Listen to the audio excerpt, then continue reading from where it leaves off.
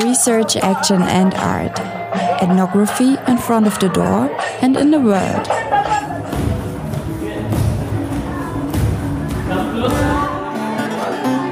African electronics represents, medicinal healing. It represents technology. To explain to people that they are the one who can decide about their future. 10 students from the University of Cologne leave the lecture hall. They meet people and learn about their worlds. 10 students, 10 experiences, 10 stories. An African Resurrection, a performance art piece in Accra, Ghana, by Natasha Severo. This is the story of a performance which first involved two people, Va Bene, a Togolese Ghanaian artist, and me, Natasha, an Italian student interested in visual anthropology and anthropology of art at the University of Cologne. This made us reflect about our personal experiences, and then it was an interaction with the public which responded in its own way. August 2015, Jamestown, a neighborhood of Accra, the capital of Ghana. We staged this piece during a big street art festival, Chalewote. Chalewote is Ga. Ga is the language of the people of Greater Accra. Chalewote means, Chale is a reference to a friend. What is Ga for let's go. So it's like friend let's go or man let's go. And also Chalewote is a reference for flip-flops. But you see, everybody in Ghana wears flip-flops. From rich people to poor people, everybody knows what flip-flops is. In a certain sense, it's a political message, but in another sense, it's more to do with, familiarity and mobilizing around a familiar trope that every Ghanaian understands and every Ghanaian knows. Even if they don't speak Ghana, if you go up north, they say Chalewote for flip-flops, and it's a unifier. Every person around this country knows what Chalewote is. Our goal, to reflect about the theme of the festival, African electronics, we beat technology. So what's that about? I think that for most people, when you think about African electronics, they think about electronic gadgets. It has very little to do with gadgets. Yeah. African electronics is a creative current. It's an energy that is here that we tap into. And the people who know it, know it. African electronics represents, medicinal healing. It represents technology. It represents ingenuity to create the impossible. It's a creative impulse that is embedded in our music, the traditional music, the language, the history. And for the people who can decode it, they know how to decode and use it. So music can be technology that's used, that's the sound energy that's used to open a particular portal so you can take something. Sound is an integral part of who we are. And we've been using sound technology here for different things. Some of the most advanced technologies are found in our music and their codes. But yet through excessive westernization and whatever modernity means, we've neglected it. But the people who know it, they use it all the time. And that's what's really about, exploring the possibilities that our own forms of technology and our own forms of access to doing things will avail to us. And that's a sliver of what African electronics is. We can apply African electronics in different ways, but it's not about electronic gadgets at all. It's more to do with the creative force and a current that you tap into. We thought about African technology as the representation of a sculpture by Michelangelo, the Italian Renaissance artist. Well, in this sculpture, Mary is mourning her dying son Jesus, holding him in her arms. We wanted to show that Africa is in a deactivated mode, lying in the arms of Europe, but it could resurrect if only it believes in its own possibilities. I laid like the dead Jesus, purely painted with dirty oil, and she has to be the person mourning and stuff over there.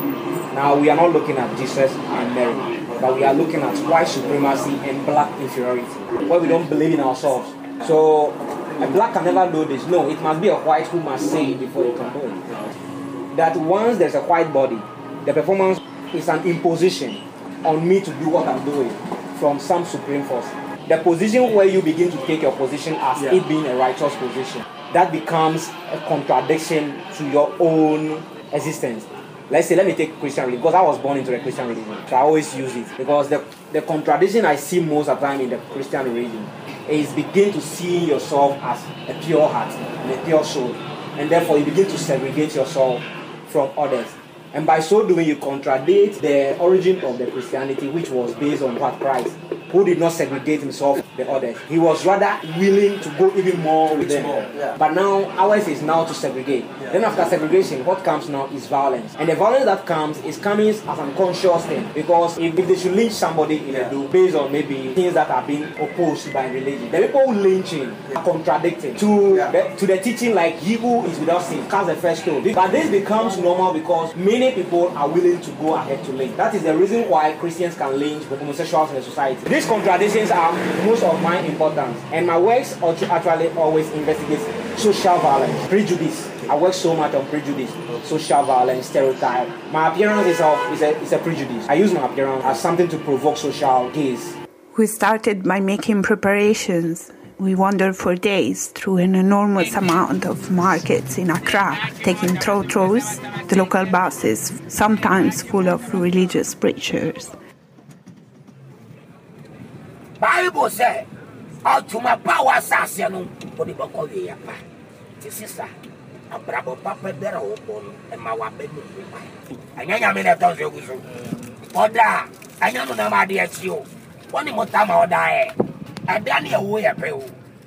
We ended up in one of the biggest e-waste dump of the world, Agbobloshi, looking for electric cables and dirty motor oil to be used on our bodies during the performance. People working in Agbobloshi take up the rubbish, choose what to preserve, work on it and then resell it again. Nothing is wasted, a sort of resilience. This could also be African technology. Later, we spent long hours observing Jamestown and its colonial past made of forts, prisons, and a lighthouse. How the sun sets down in front of the Bible House, a bookshop selling Bibles in different languages. The Bible House was the place chosen for us in purpose by the organizer of the festival. So, the idea was a semi-naked white Mary holding a totally naked black Jesus. Yo, look at that.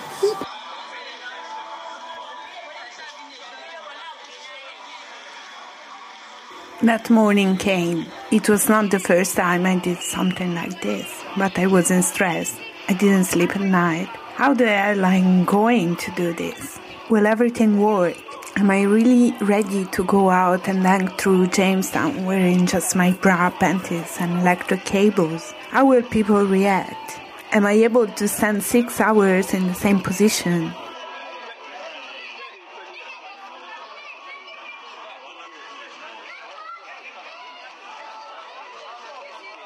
So it's about always trying to disentangle myself from the immediate environment. Now, after disentanglement, what are the things that I'm imagining that can happen to me in my performance? All those things are there. So sometimes I'm importing a lot of fears, and these fears become strength for me. I'm importing the fears, like the fear of I can be attacked at any time. Anything can happen to me, I can collapse in the performance. Hotness. My performance could be politically red, and if it become politically red, sometimes you claim because I work in a position of questioning this transgenders and homosexuality, and I know I'm in a homophobic society, of course. So if I'm putting myself in this space, and people begin to read this and have somebody who is trying to import this into this, because you know the African mentality about homosexuality. What next happened to me, and I think about all this, but at the end, I use all this as my energy. That it begins to give me strength. Then I ask myself, assuming you are not performing, and somebody just captured you, you have been kidnapped, and you've been chained like this. Do you have any hope? After all, this I know is a performance, so I have a hope of ending it. But that person doesn't have a hope. He doesn't know if he'll be alive the next moment or not. So at least I have a hope than that person. So why then do I want to give up? Then it gives me strength to keep on.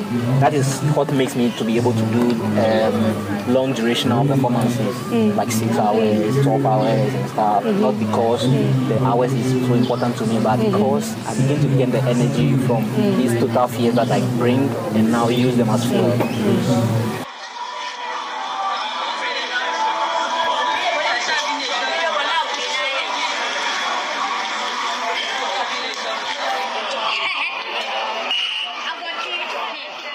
There we stood, or better we sat, from midday till 6 o'clock in the afternoon. It was exhausting. The public was huge and shocked. For me, I think it was successful. The reaction, I may say, you have absorbed much of the reactions even than me, because I was almost half dead because of the pains in my eyes. I wasn't seeing a lot of things, but at one point you are able even to see what is happening with the audience. So it becomes, how will I say it? It becomes like a reverse reaction, that they also get a reaction from you as you get a reaction from them. And people taking photographs and stuff.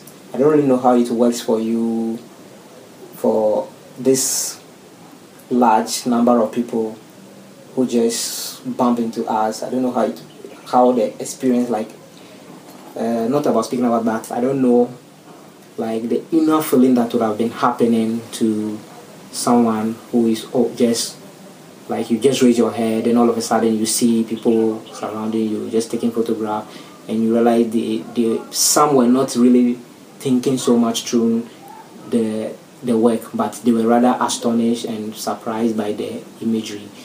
They were more concerned about the shock that they see.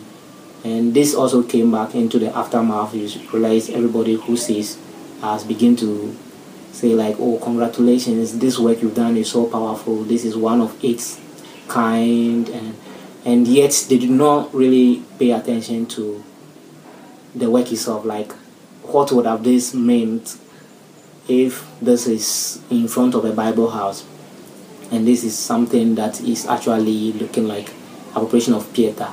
Then what is its relation to this conceived Chaliwate festival? How is it related to it? How is it related to the environment that was a post-colonial, or is a post-colonial space over there?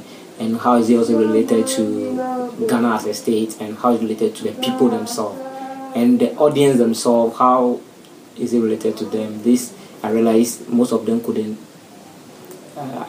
engage directly with it. It was later when they started reading things from Facebook concerning the posts we made before the performance. That was when they begin to understand what actually was happening in the space.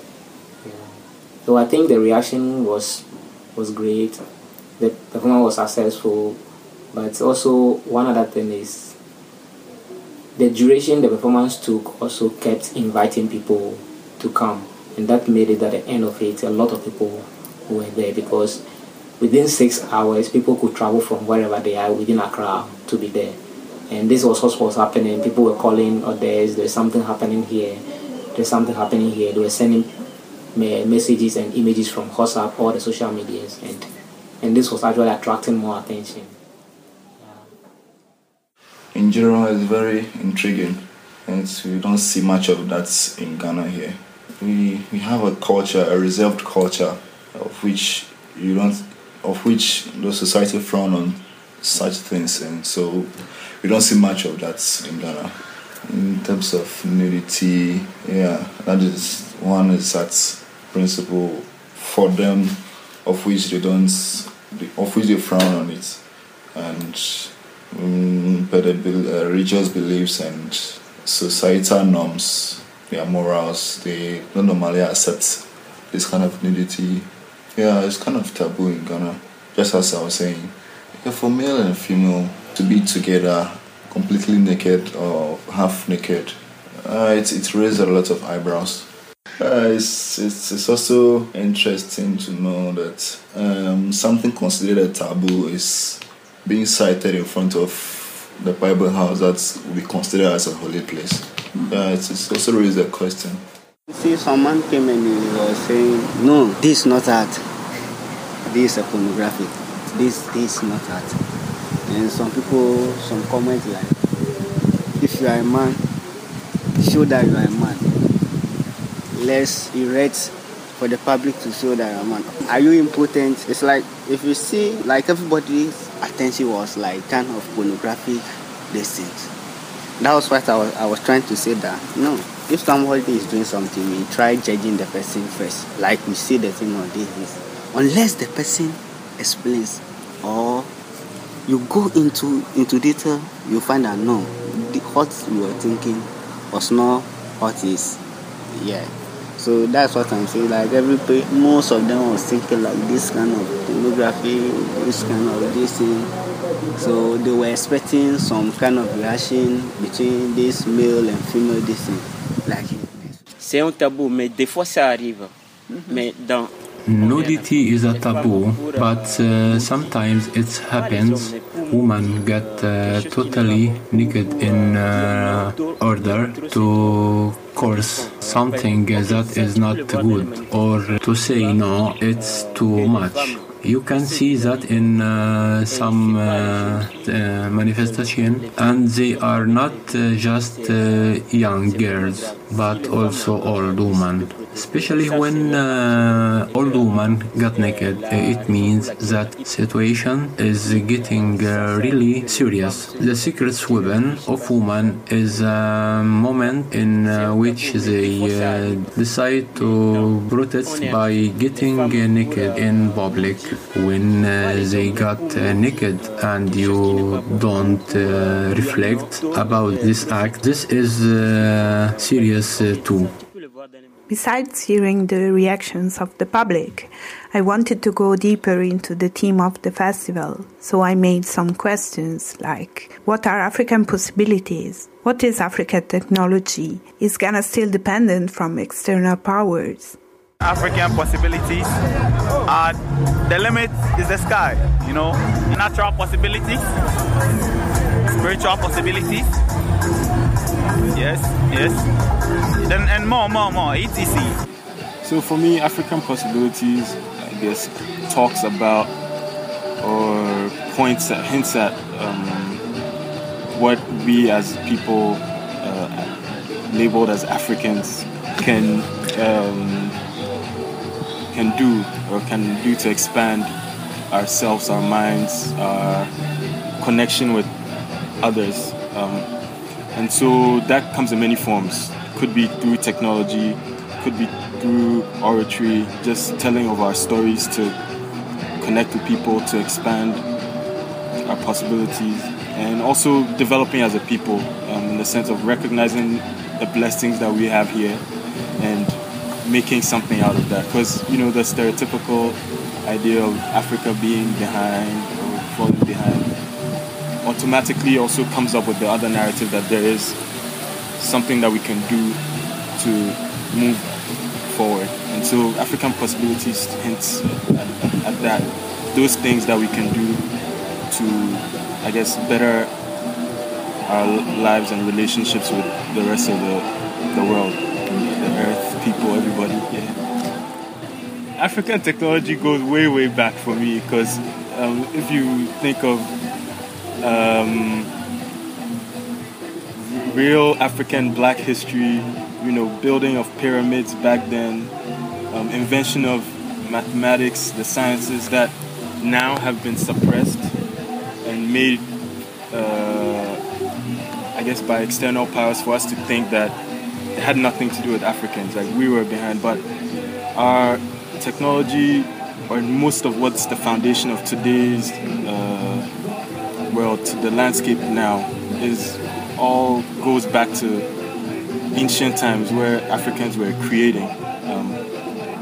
And so it's just about becoming aware of past African history and recognizing that we also have the power to create, like the computers and the car, like all these things that people associate with technology now, the electronics. It's not.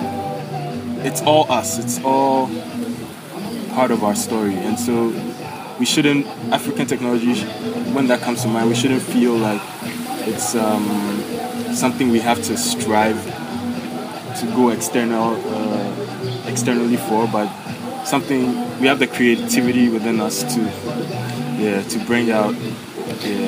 It's something that is very important to me because, as I said earlier, I'm a programmer. I code and I do digital art as well, and I sculpt. So I make use of different modern technology and also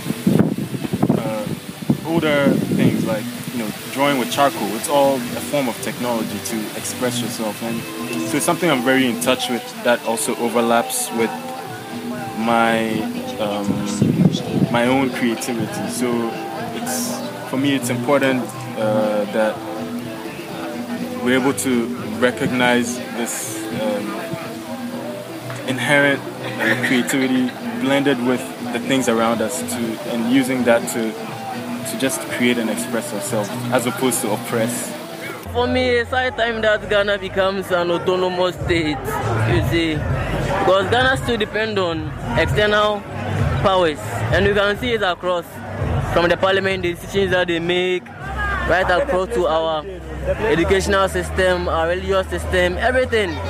So we're still dependent. So even though we are free, we are not free, we are somehow slaves. Yeah, so I think it's high time that the black man, the African, the Ghanaian in particular, take matters into his own hands and decides her destiny. Ghana should decide her destiny. Ghana is still dependent financially. Even recently, I heard in the news that IMF is coming to review Ghana's economy. And then if we've done well enough, they'll give us a loan to support our economy.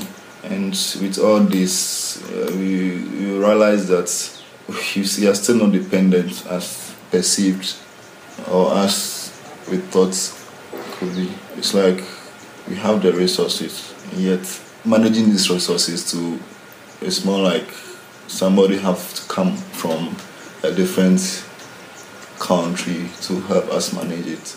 They impose a lot of things on us based on the fact that they are going to give us money. And I think even with a job for the citizens of the country, I think unofficially there's a freeze on employment. Yeah, people have completed school. Under normal circumstances, instantly nurses are to have a job after school. But most nurses are in the house without a job because directive from IMF says there shouldn't be a reduction on fuel prices.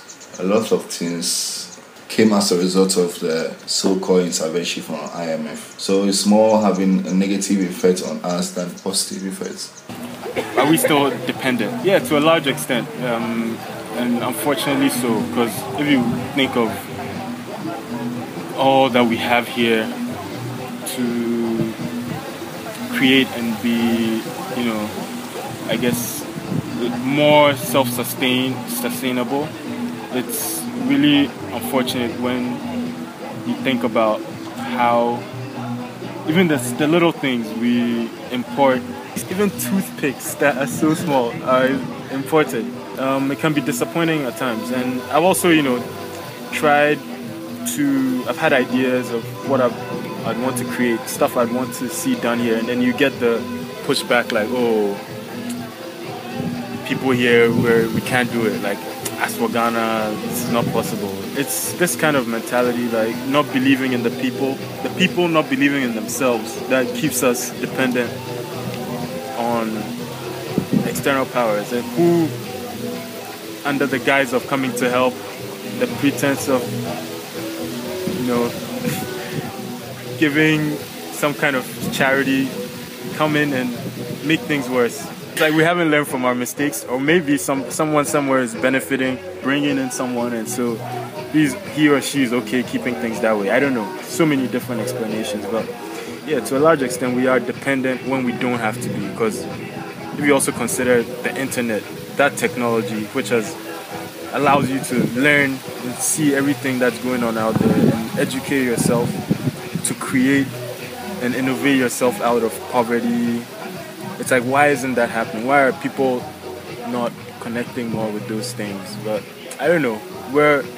That's why I'm back home, to help work with people, meet people. And I studied, I've been out of the country technically for 5 years, studied abroad. Coming back and trying to kickstart some kind of positive revolution, share the energies that I have within me with everyone else, because I feel like we can make a difference. So that's the main reason I came back, because I was working for a year. The guys at a great place, an interactive design company, and they would have loved that I'd stayed, but I wanted to, come back for this year. There are a couple of projects I'm working on, and yeah, just see if I can meet people, similar-minded people, and connect with them to help innovate, because there's just so much room for improvement, for creativity, and unfortunately people don't see it within themselves. It's amazing. It's amazing.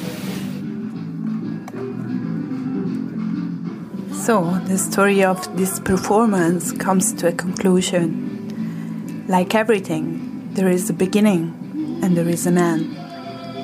In the middle, there was the energy flow which we could breathe from the public.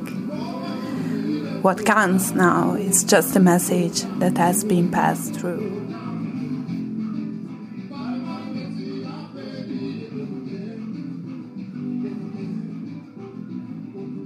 You listen to An African Resurrection, a performance art piece in Accra, Ghana, by Natasha Severo. A project of the University of Cologne, developed from a seminar, Ethnography in Front of the Door and in the World, by the Department of Cultural and Social Anthropology and the Department of Middle Eastern and Southeast Asian Studies.